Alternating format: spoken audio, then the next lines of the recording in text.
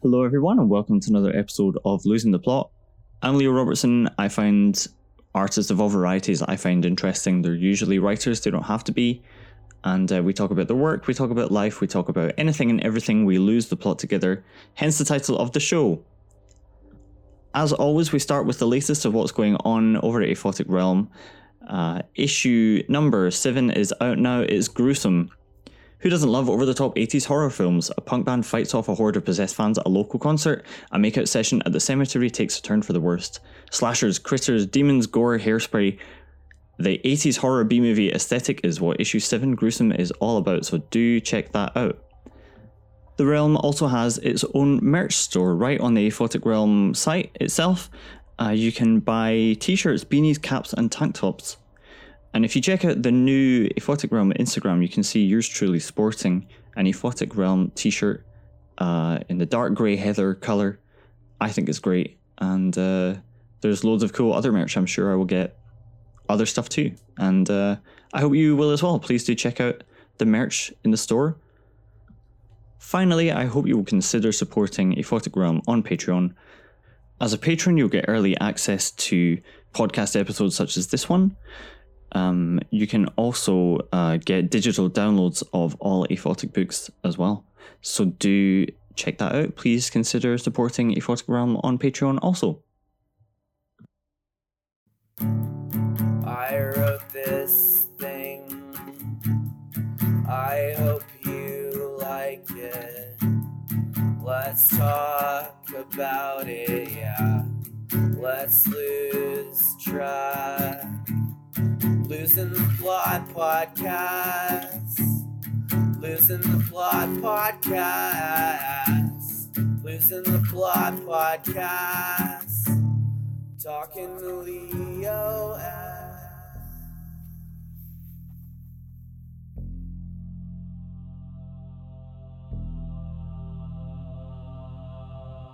Our guests this episode are Brendan Vidito, author of Nightmares in Ecstasy, a collection of short stories out with Clash Books now, and Sam Richard, author of To Wallow in Ash and Other Sorrows, out October 11th with Nihilism Revised.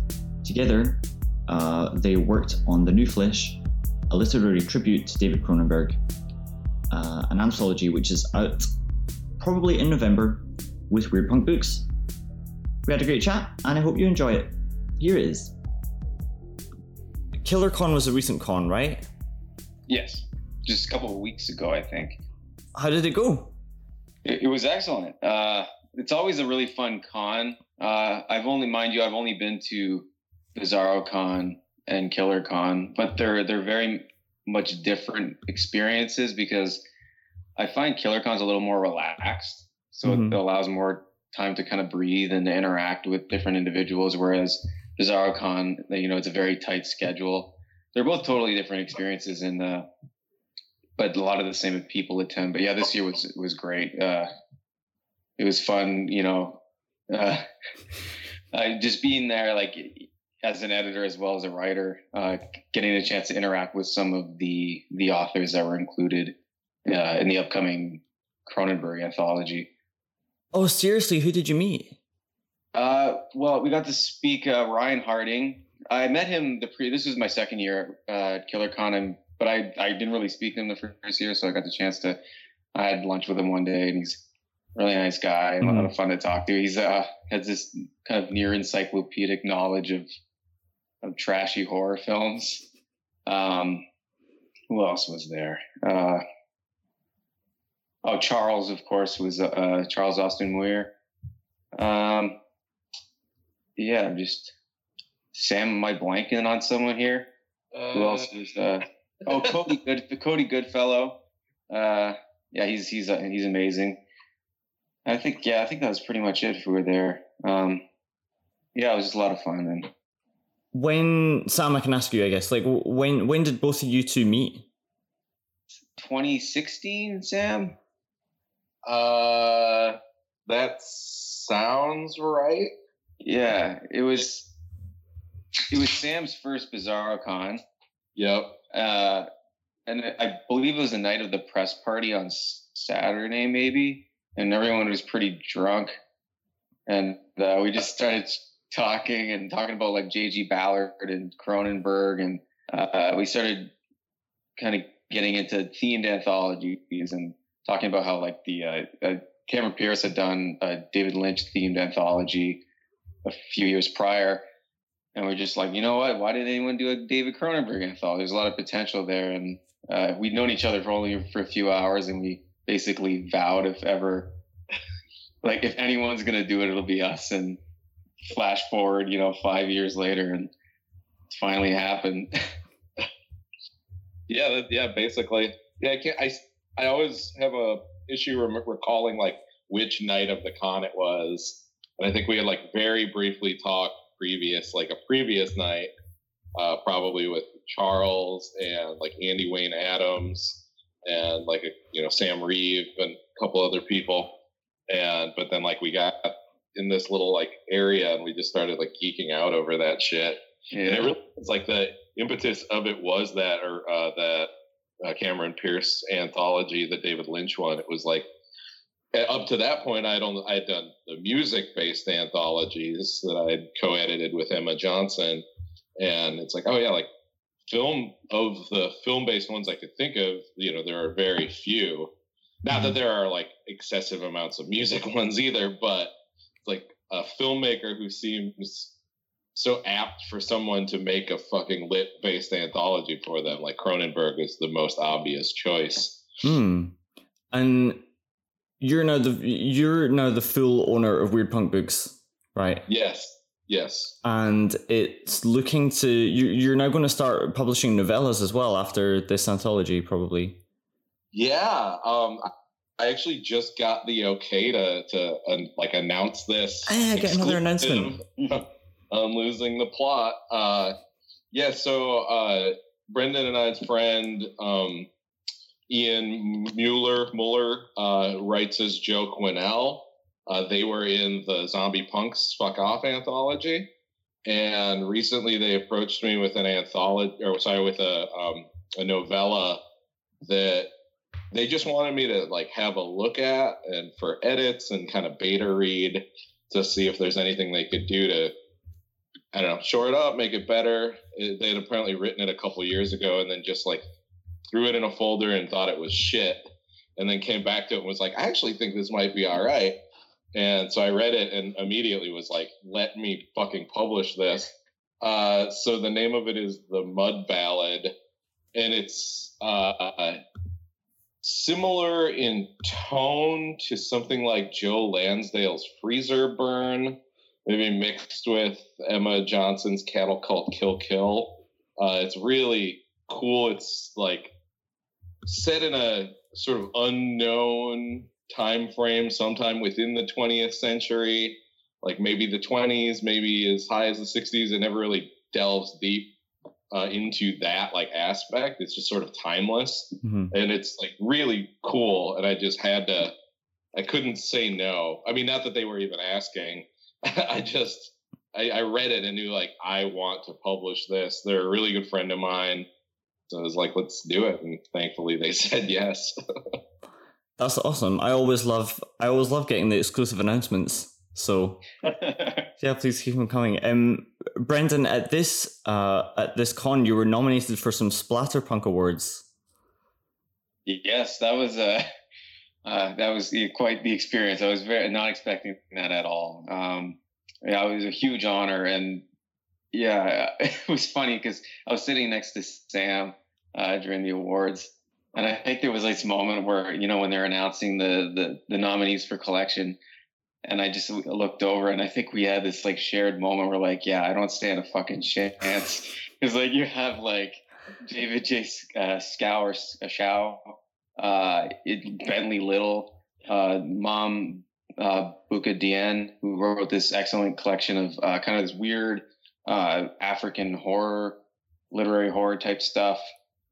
And Jeff Burke.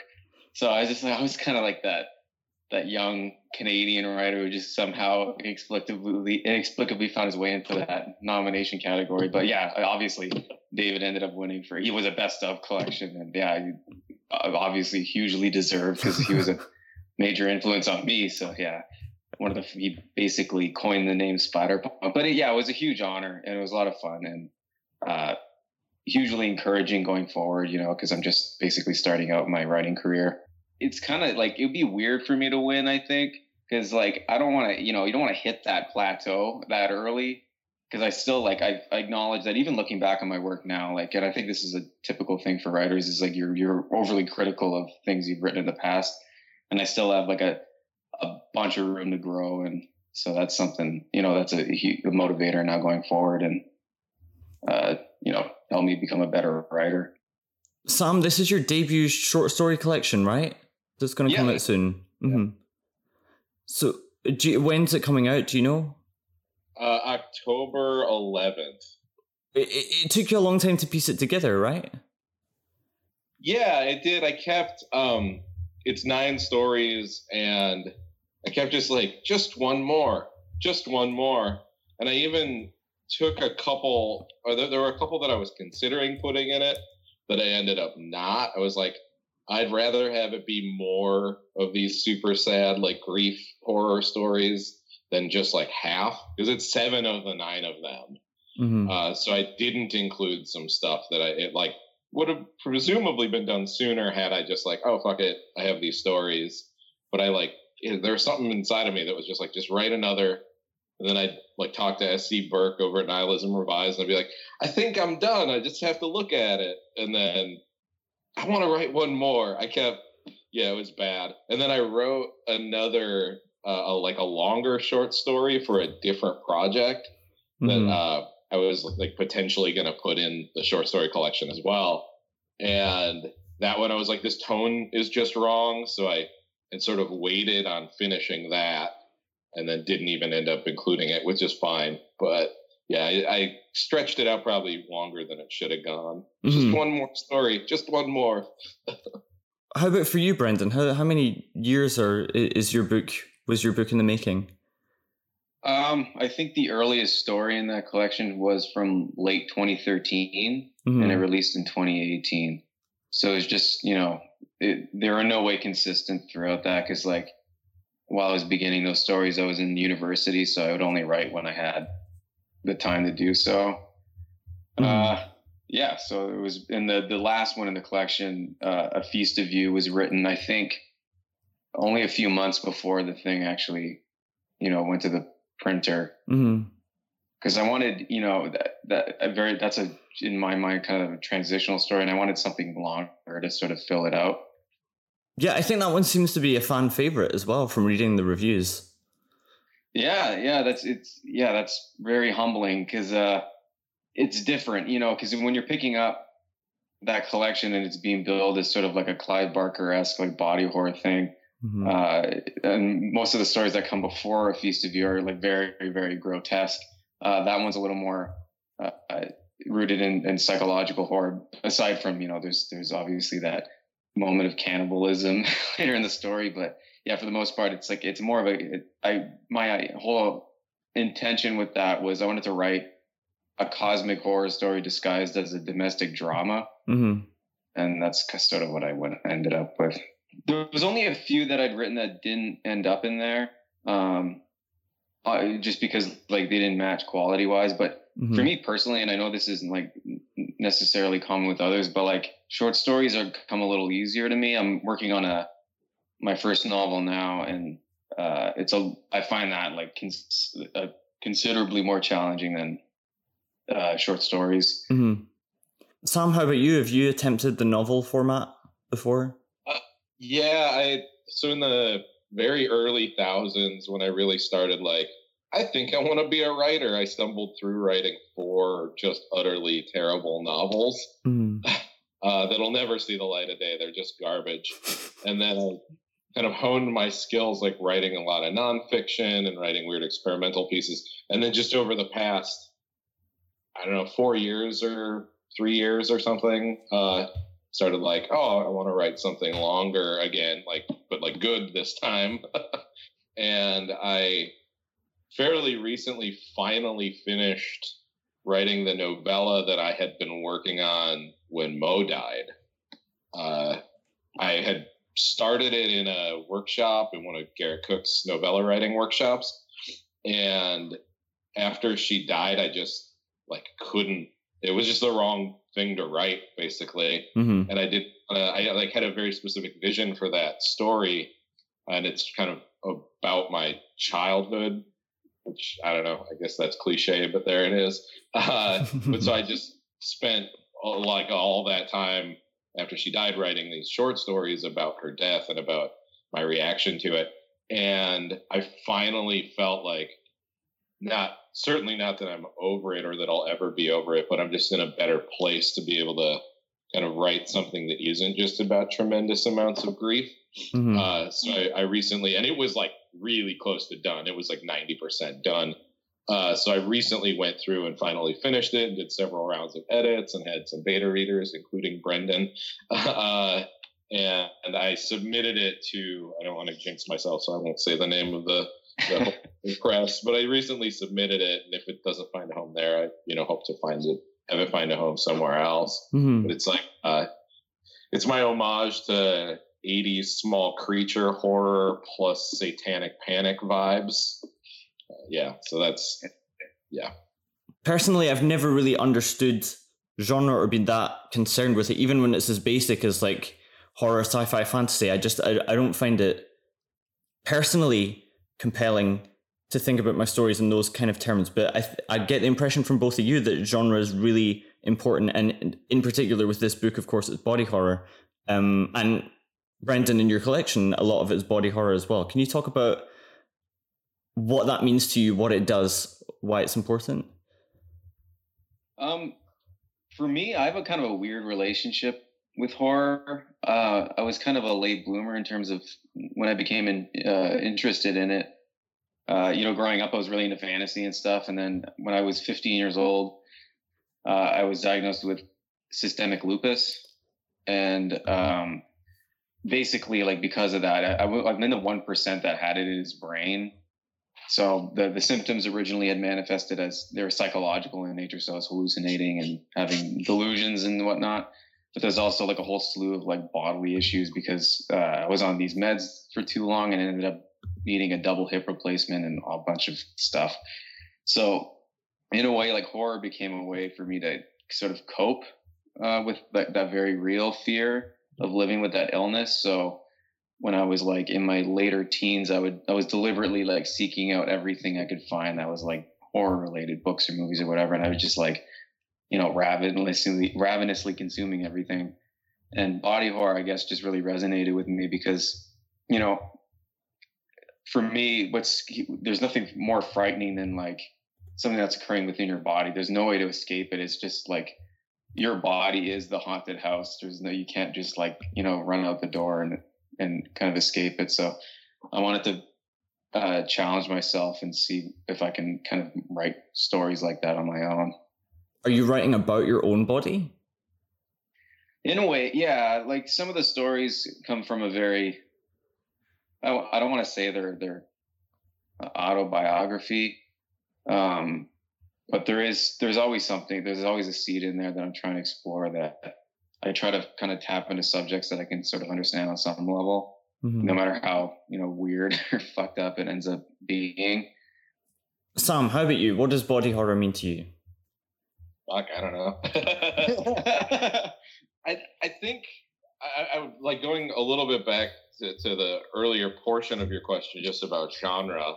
I actually think like Brendan and I probably have fairly similar philosophies as this. I don't want to speak for you, but just having read so much of your work, where it's like the genre is there to facilitate the underlying themes and emotions that you're like trying to deal with, specifically in regards to like your illness when you were younger.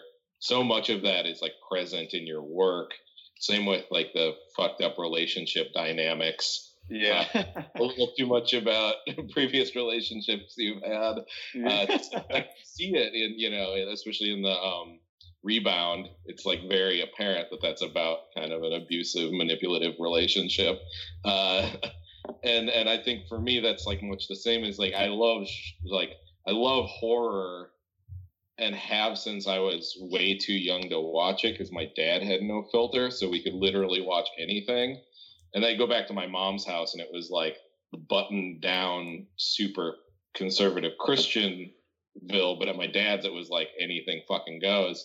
And I just kind of fell in love with the visceralness. I fell in love with the like uneasy feelings that you know, especially when you're that age, that it can like give to you, where they like really sink in deep, and you'll be at school and suddenly you're like a little bit afraid because you remembered this thing you saw, you know, 4 days ago.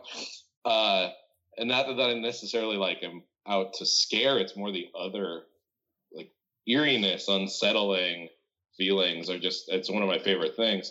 And at the same time, again, it's about like, I also love transgressive fiction. It's like my favorite genre, specifically Georges Bataille, Kathy Acker, William Burroughs, J.G. Ballard, that kind of stuff, where the kind of the point of it, yes, it's got all this fucked up stuff in it, or it's got all these taboo shattering moments, but the point is sort of what illumination comes through that. It's like you're learning entirely new things through wallowing in the filth as opposed to merely wallowing in the filth. Mm-hmm. And like, especially the last story in To Wallow in Ash is like heavily influenced by a Georges Bataille novella called Blue of Noon. And like every moment of writing that story was viscerally uncomfortable. It made it so I couldn't sleep. And I just kept like pushing into that feeling because there's something on the other side of that, which is hopefully like, truly that story is about like getting over the like lust that I still have for my late wife, right? Like the sexual component of our relationship. Like, how can I not desire a dead person for the rest of my life?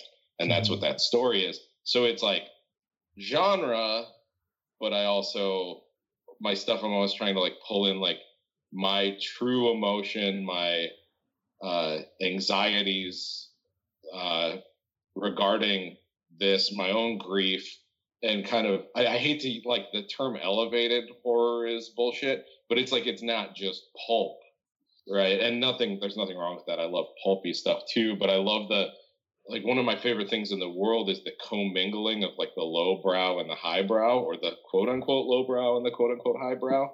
So it's like the aim of literature with the facade of, you know, grotesque, scary books.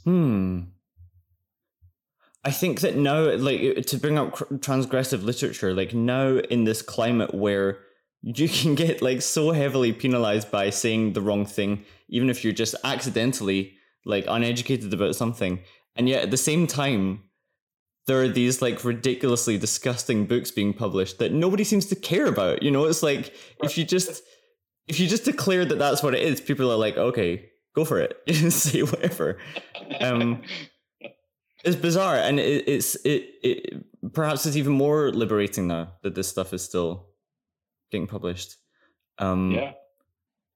Let's talk about Cronenberg specifically then. Brendan, favorite films? When did you discover him? What does it mean? Okay, so I discovered him. It was around that time, like that kind of my self-taught horror education, like post-diagnosis. And I don't remember what the first film I watched. It might have been The Fly, I think.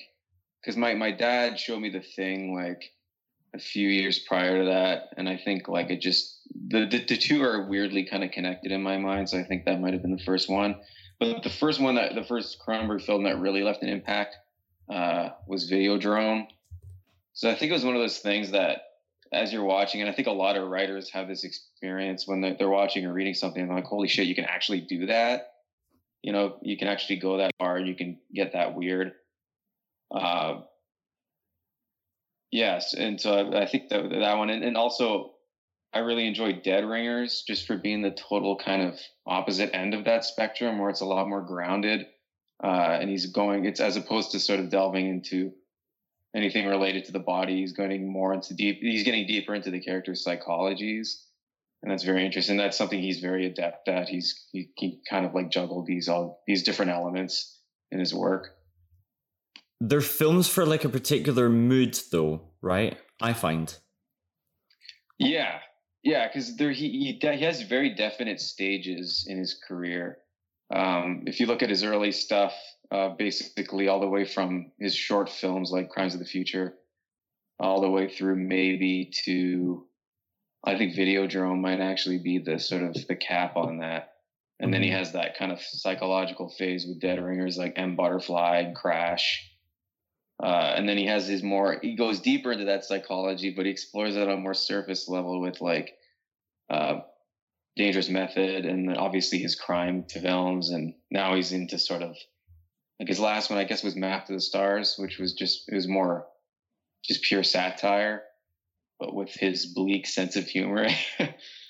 Yeah, I'd mentioned Maps to the Stars being my favorite of his, which I think is, I told a friend about it and she was like, that's not canon Cronenberg, don't say that's your favorite. So, but it's, like, I really like, the guy who wrote it is called Bruce Wagner. I don't know if you know him, he's like a novelist. Yeah, what has he written? Dead Stars, I think, is maybe his most famous novel. His first novel is called Force Majeure. But okay. Dead Stars, I think, is the best one because it's all about like he's obviously so clever and like has this encyclopedic writing style that he's using to write about like the Kardashians and stuff. It's bizarre. It's bizarre that he's so like willfully and joyfully wasting his talent, obsessing over like, you know, what action hero stars getting. It's really difficult to describe, and it's just about like people in LA, much like the film, I think people in LA really trying to get into the business of storytelling while at the same time being incredibly soulless and vapid and not really have anything to say and finding that funny, which I think is pretty funny. It is. I think it must be a difficult thing to transform into satire or to make interesting, even though so many people are obsessed with it. I like to make good art about it, perhaps. Yeah, and the thing that's really interesting about Maps to the Stars is like it's a satire about American film being made by a Canadian director. So that was like even when he announced that film, I thought it was just that's sort of a weird kind of he's just from the fringes, right? Because he's had experience in Hollywood, and I think early on, like there was a whole like long story about how he got Shivers off the ground, and I think for a while. He was associated with Roger Corman and trying to get it done there, but they're going to basically buy the screenplay off him and then switch it around. And his vision was probably. Can you imagine what Roger Corman's produced Shivers would have looked like? It'd probably been awesome, but not in the same way that. Right. More tits. We need more. Yeah, interesting. Just a Canadian, just like. Peering in from the outside into this industry and kind of, you know, doing his take on it. And I don't know if the screenwriter, was he American or? I think he's American, yeah. Okay. Mm-hmm. So do you feel a particular pride about Cronenberg being Canadian? Oh, yeah. I mean, yeah, not to knock Canadian cinema. There's a lot of great films that come out of here, but I feel like Canadian horror cinema is very, it's thin. There isn't much there. There's actually a really great book about a survey basically from the silent era all the way through. I think the Ginger Snaps is where it kind of ends. You get to see how weird and varied Canadian horror cinema it is. And like movies like have you heard of The Brain? No. It's like the guy from Reanimator, the dude who plays like the guy who gets his head cut off. He's a scientist and he's basically gives sentience to this brain and it's like eating people and stuff. But there's really weird movies like that out of Canada, but nothing. And obviously, like there's the few that have slipped into the mainstream. But yeah, so Cronenberg's sort of always been at the pinnacle for me of Canadian genre cinema. Canadian, like in particular, I find the Canadian sense of humor is just so unique. Like I work with a Canadian guy and I was like, you're saying the weirdest stuff every day. Like I don't find it funny, but I appreciate it. And I kind of, that's interesting that's happening. Yeah. They're like Canadian sense of humor is only comparable to the way that like Finn humor is against the rest of that region, or like the New Zealand humor compared to Australian humor. You're like Canadians are like America's New Zealand. They should use that in promo. That sounds like something a Canadian would find funny as well. Canada, America's New Zealand. So Sam, what are your thoughts on Cronenberg? What are your favorites? I'd say my favorite is probably The Brood.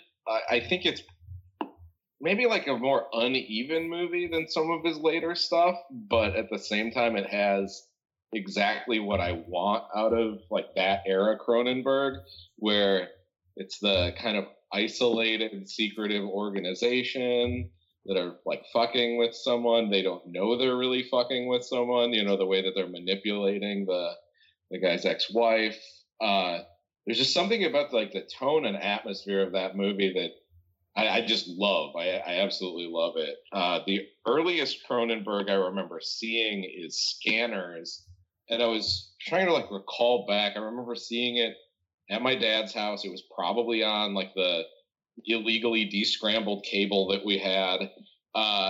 And I didn't know exactly what was going on. And then a bunch of crazy stuff happened where people's veins were like sticking out and they were staring at each other and shaking. And I just have like this distinct memory of that, of seeing that. And then years later, being the kind of VHS era, I recall seeing the sequels, which I think are maybe Charles Band produced sequels, which I've never seen as an adult, but then like going back and being like, what are the, like picking them up at the video store and then being like, what's the original? What is this movie? And then like rewatching it and being like, oh, holy shit.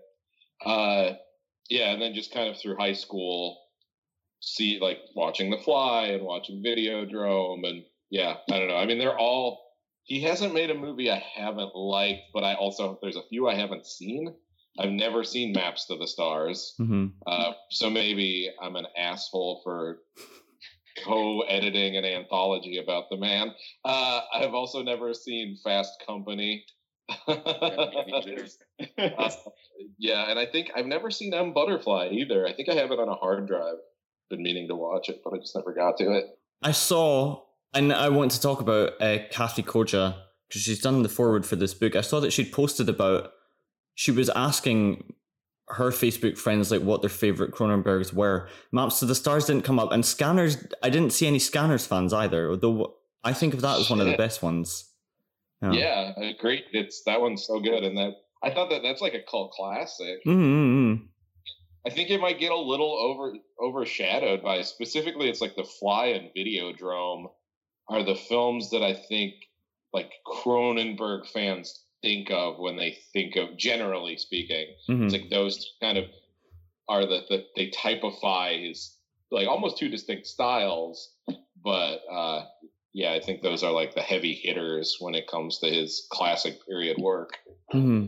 Which honestly, like for editing the anthology, was a little bit of a pain because there's a lot of stories that reference The Fly or things similar to The Fly, which is cool, but at the same time, it's like that's not even obviously an original IP of his, which maybe should have been more clear on, or more interested in the stuff he like fully created than like, here's this remake or here's this adaptation. And then also we got quite a few Videodrome, like really heavy Videodrome references and submissions, mm-hmm. where it's like, this would be obvious to anyone who's even like heard of the movie. Having done this a few times, I'm always keen to not directly reference the thing that's in the submission call. It's an homage anthology to this thing. Don't mention it. Don't mention if it's the first 3 films, the first 3 albums, all right.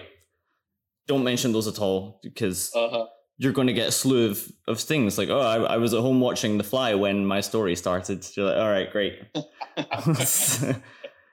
I've got 20 other guys giving me the same thing. Yeah. Absolutely. We only let one story in where there's an actual reference to David Cronenberg himself. And that's Charles Austin Muir, who's a very good friend of ours and an amazing writer.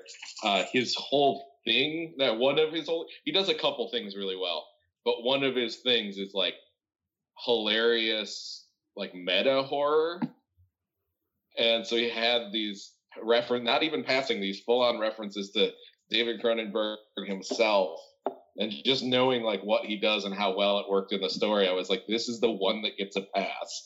Literally, no one else can reference him by name, but I'll give it to Charles. He can have it. So I don't know who's best posed to answer this question, or maybe you can both comment on it. But like, how did you go about assembling this anthology, picking the stories, putting it together? It was pretty much a full-on collaborative effort. We co-wrote the submission guidelines. Like we both had ideas that we thought were important to include, which most of them had been based off our previous like initial conversation all those years ago about what you would want if you're going to do a Cronenberg anthology, where it isn't like, because I think our fear was that we were just going to get a bunch of body horror with none of the other Cronenbergian elements. And we absolutely did get a lot of that. But there were the people who kind of like read literally all the other parts that we said, where it's like, you know, you want like the shadowy organization pulling the strings. You want the philosophical or psychological illumination in there, where there's like the subtext of, I don't know, back and forth between different perspectives, like different like philosophical perspectives, like he does, like maybe a new age element, but without going full magic. There's like all sorts of things, like themes in his work that transcend the just body horror. And so we made sure to include that, as that had been like in our initial conversation. Oh yeah, it would have to have these other elements. I'm sure there are more. I can't think of what they were. But do you have one? Yeah, I was going to say, like, I think one of the major things too that we talked about is like, we are trying to pick stories that sort of fit the idea that like, what if Cronenberg were still making films today in today's social climate, and with like the evolving times and technologies, and how what his ideas apply, to today's to like current times. So a lot of the stories do that and like beautifully, and but that was like one of the things we're really looking after. Yeah, like the synthesis of man and technology, especially in a modern context, absolutely. Mm-hmm. Like essential. I mean, there are stories that don't have it, but like that was a thing that we wanted at least some, right? Because you don't want everybody to pick the same two elements. You want people to pick different, so the stories are different. So yeah, we did the sub call, and then we just waited for the submissions to pour in, and I think I kind of shot us in the foot, because I was like, let's not read them until we get all of them in. And our open submission period was 3 months. It was actually a little over 3 months, just because I wanted to give people, we didn't really do any like, this is coming, so start to write your story. Tend to do the like, now it's open, so write your story and get it in before the end. And 3 months feels like a good amount of time for that. But so then at the end of those 3 months, we looked in our inbox and had 200 submissions that we clearly should have started reading earlier. Yeah, and then the process we went with was we each just tried to read them all, and then we took notes on them. And I had like a Google Docs spreadsheet, or a Google Docs document that was color coded, where I would like use color to kind of rate the stories, like automatic rejection because it doesn't fit the theme, or I hate it, or like not auto, like my very much dislike file, and then like up from there to like these are the ones I absolutely adore. And once we got to 50, we'd each read the first 50 stories, then we discussed those so that we could send out a first round of rejections instead of making everybody wait the whole time. Mm-hmm. It seemed like it was smarter to kind of break it up into batches. Mm-hmm. Then we did the next around 100, and yeah, we just compiled a short list of the ones that like either one of us liked, and even if the other didn't, or that we both liked, with no like ultimate decision made other than like, here's what we're keeping from this patch and we're rejecting the rest. Mm-hmm. And we would have Skype conversations where we would talk through like the stories. We'd like email each other at work. Like, here's the stories that I just read. That like, watch out for this one. I know this one starts with "Once Upon a Time." And then for the editorial process, it was a lot of for the picking the stories, we kind of compared notes. We came to a final master list that I think was at 18 stories. Yeah. And then we were forced, just because we were already going to be over, we had to remove 2.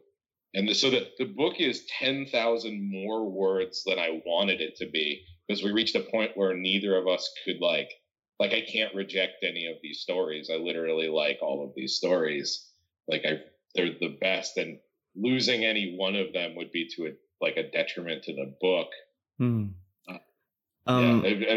Brendan, if you want to talk a little bit about the editorial process, so I'm not just going on and on. No, it's exactly as you described. And it was the funny part was just the challenge, because it was so much reading. And I'm what was it, 800,000 words? If you did a calculation today? I really did the math on it today, and the amount of stories we got, if they're average story length is about 4,000 words, which might be slightly high, but maybe 3,800 is probably perfect. But if it's at 4,000 and we read 200 stories, then 800,000 words.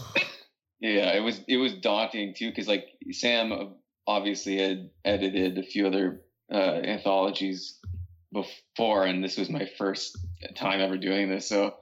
I think at the beginning I asked him so how can we expect how much? I think he was 80 to 100. Maybe we'll get more because it's Cronenberg. And then we ended up with a whole whack of them.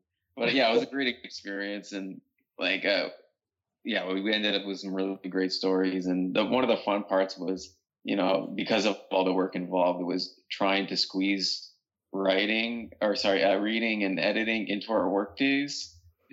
So we would text each other and be like, "Hey, look what I'm getting away with today. I read 5 stories." Yeah, there was definitely a lot of on the clock. My boss doesn't seem to care. It's fine. 800,000 words. That's how many short story? That's 20 short story collections or something of not even necessarily publishable material. Just to put that in perspective too, the not necessarily readable part, when we had after we went through all 200 submissions, when we had our short list, it was 36. So of 200, there were only 36 that were oh, this might work. And even some of those were I don't know if this works. I just want us to both reread it because there's something about it I liked. And about half of those were, this is a cool story but doesn't fit the themes of the anthology. I just liked how it read when I was in the middle of slogging through Witcher fan fiction, which we of. And another story that was just a shot-for-shot retelling of King Midas's Touch. When you're in the slog of that, anything that's decent, I was put it in the short list, which was still only 36 or 38 stories. There was this weird trend too. You would think Cronenberg, would be a pretty clear idea of what you're gonna write. But we ended up with a lot of stage magician fiction for some odd reason, to the point where I think we both went online and checked whether there was a Cronenberg magician or not. But now we get a few pages in and be like, what the hell?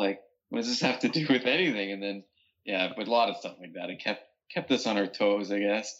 Yeah. There must have been a stage magician horror anthology that just finished up its submission call, right? Oh, maybe. I guess something like that.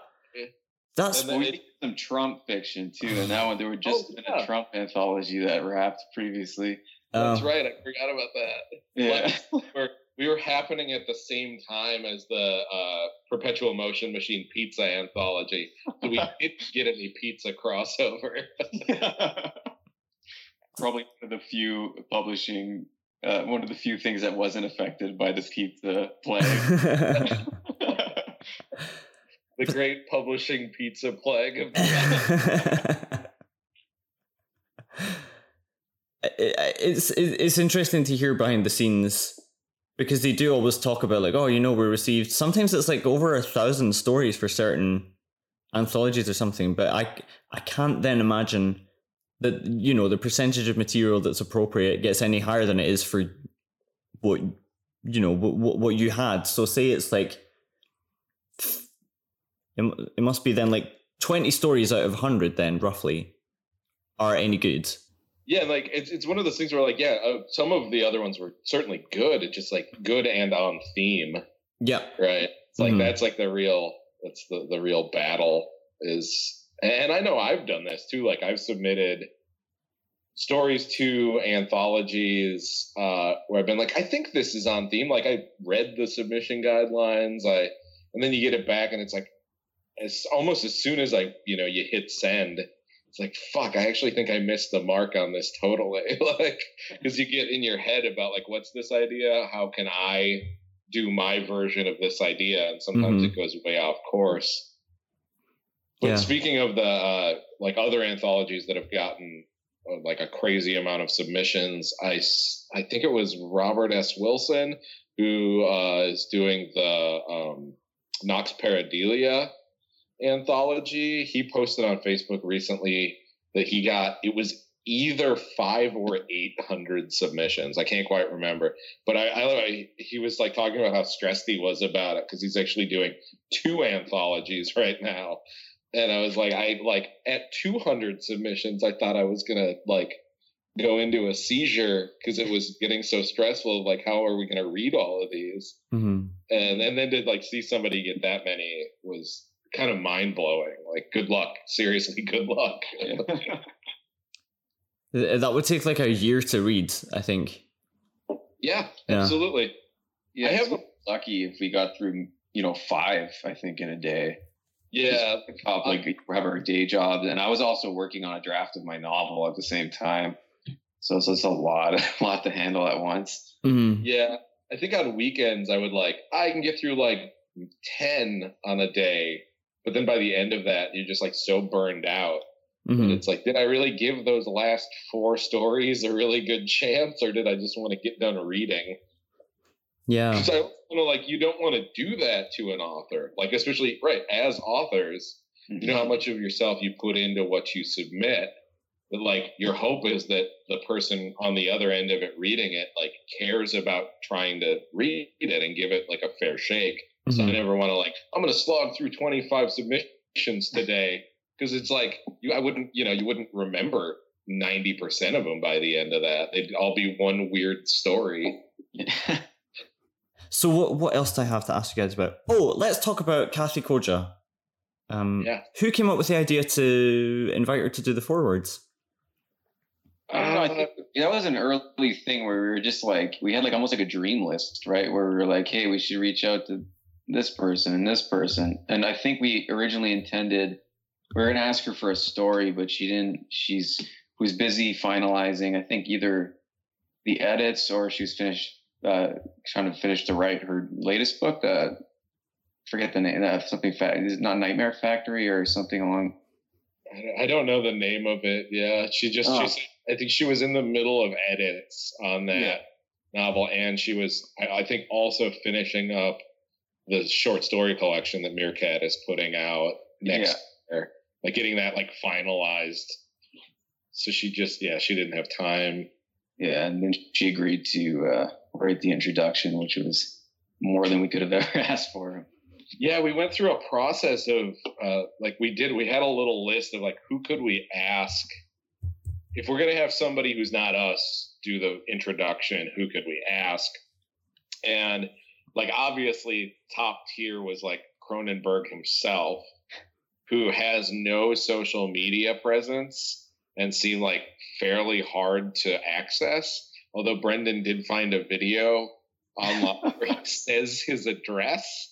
So like, we could like just send him something, but I just assumed, I was like, he's probably never going to reply. I don't know. We're just we're a fly by night operation.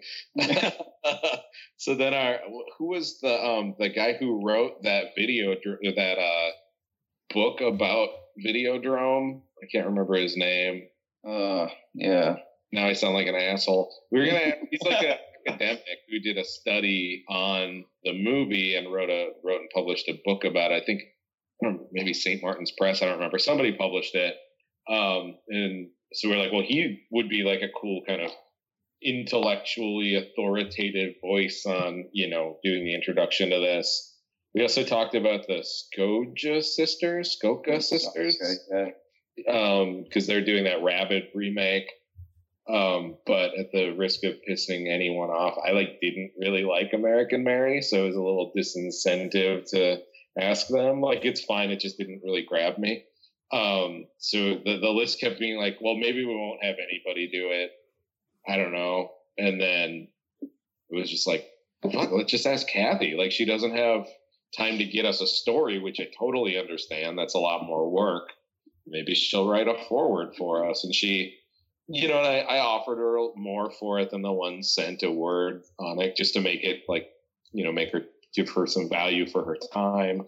And she was all on board, and she was like, send it to me as soon as you've got edits. And I was thinking I don't really want to tell you how long this book is that you're probably going to want to read before you write the foreword to. But, we came to a rough, month-long deadline, and she was all on board for it. I don't know, literally couldn't, other than if somehow miraculously David Cronenberg had been available and accessible, I couldn't have asked for a better person to write the foreword.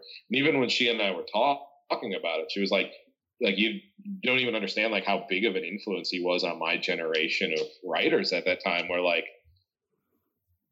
there wasn't, I think, as much influence of film on the writing of horror until, obviously Jack Ketchum was kind of the first to really do that, bring in that kind of Texas Chainsaw Massacre, Night of the Living Dead stuff. But I think it took a little while for the weirder shit to trickle down into the writing. It seems like the kind of splatterpunks and her era is when that really hit hard. So it's really cool to have her on board, even in that capacity. I would have loved a story from her, don't get me wrong, but having her attached to it and stoked on it is one of the happiest things about the whole book. Definitely. And one of the funny things, speaking of the potentiality of having Cronenberg write the introduction, I have this book of screenplays. It's all the early screenplays of Cronenberg. I think it includes Crimes of the Future, Stereo, Rabid, and Shivers. And there's an introduction in there by Cronenberg himself. And the introduction is basically him asking the question, why does this book even exist? And he just sounds very surly. And he's like, screenplays are not meant to be read. They're just basically tools. But it's really funny kind of downer way to start this compilation. And so I was imagine we did get an intro, but it was just really pissed off and he doesn't understand what we're doing. Why did these fucking assholes make this book with my name on it? Yeah. That sounds like it would be great anyway, Go for it. Yeah. We'll embrace it. Yeah, oh yeah. If we had gotten him and he had sent us something like that, I totally would have put it in there. Does the book have a specific release date yet? Roughly October. We now have the bones of everything. We have all the edited stories. I recently got the introduction from Kathy, and I just recently got the back cover art, which a friend of mine, Sarah Huskin and Sanders, did. And that took her a little while because she just had some stuff come up. But we still need to we need to write the back cover copy and have that put that that on there. And then we also want to write in outro after the book, kind of about the experience of why we did the book, since we're not doing an introduction. Mm-hmm. And then I need to do all the formatting and whatnot. So I'm giving myself and hopefully October, maybe November. It'd be great to have it out before Halloween, but at the same time, I don't want to rush anything. I want to make sure it's pretty as pristine as we can make it at this point. Cool. And how are you guys collaborating now? Is it still Skype, or is it emails, or there's not so much to do anymore? It's been pretty quiet for now, at least. We were just waiting on that back cover and stuff. But I'm sure we usually we talk pretty much every day over Messenger and stuff. And when there's quite a bit, I think actually we're due for a Skype Skype call just for that, writing that afterward. But yeah, I don't know if we should mention this now, but this is not our only collaboration. We're planning, I don't know if we've called it a winter project. So I think, it's a few months yet until we start actually really concentrating on it, but we're going to work on this novel together. And Sam, I don't know if you want to talk about the plot. Yeah, sure. Brendan and I have a mutual love of young adult horror books from the 90s, especially the ones that the title starts with a G and has some bumps in it. So we were talking about making a novel that surrounds an adult survivors of childhood trauma support group, where as they're discussing their childhood trauma, these 8 people realize that what they think happened isn't what happened, and they're actually survivors of kind of Goosebumps-esque things that they've repressed in their minds as a way of kind of finding the real world again. But it'll be way, I mean, I don't say way, but it'll be more fucked up and intense versions of those kind of stories where it's that's the initial memories are oh yeah, there was a gremlin in the camera and then some stuff happened, but it's really insidious and bad. And through their memories of this, those things start materializing in their life again through the just kind of giving something mental space makes it real. So that's, I don't know, we're talking about potentially having an artist or maybe 8 artists each illustrate, do a black and white illustrations of each of the creatures we're going to create and have those throughout the book.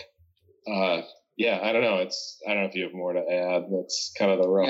Yeah, because basically the whole thing is all those young adult books, those are the repressed memories of these characters. So they're because of the post-traumatic stress they created sort of these kind of cushy, not quite scary versions of the events, which are actually a lot more traumatic and disturbing and messed up.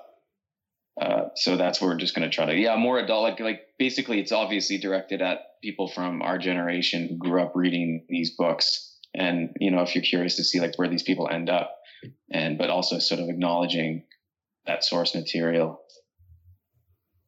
Yeah. That sounds great. Yeah. The novella that I recently submitted for publication is called Sabbath of the Fox Devils. And like I said, I started developing it in one of Garrett Cook's workshops. And he told me that it read like a fucked up splatterpunk version of a Goosebumps book. And so then we started talking about that and talking about our love of that. And that kind of spawned this idea of taking that style and taking those kind of story types, but splattering them. Well, that's awesome. Best of luck with that. I mean, it will give you guys something to do in the long winter. Yeah. We both have bad winters, so it'll be nice. Oh yeah, yeah. But it is the best time to be, indoors and writing, I find, in the winter. Definitely, yeah. And lots of people have told me that they have crazier dreams in winter as well. I certainly do. Do Interesting. You guys? Yeah. Yeah.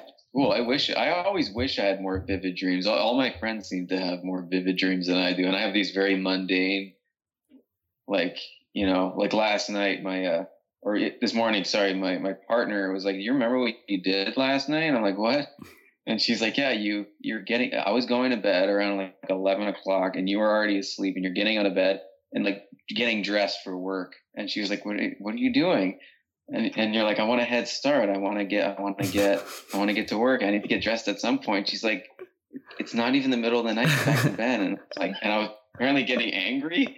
But so I do this weird, like nighttime, almost like sleepwalking / these. I've had like nighttime hallucinations, but like never vivid, like, full kind of like narrative dreams.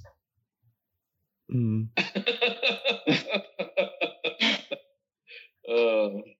Oh dear. So yeah, no, I think those were all my questions. Normally at the end of the episode I ask people to promote things. So Brendan, your book Nightmares and Ecstasy is available Clash Books right now. Swallow and Ash and Other Sorrows out with Nihilism Revised. October 11th. October 11th, great. Both excellent books. Thanks so much for your time. Yeah, thank you. So that was Sam Richard and Brendan Vidito. The New Flesh, a literary tribute to David Cronenberg, should be out probably in November with Weird Punk Books. Stay tuned. If you're a reader, writer, editor, listener of any variety, you want to be on the show, you want to tell me something about it, you can always get in touch with me using losingtheplotpodcast@gmail.com. I look forward to hearing from you. Until next time, that's all from me. So, bye bye.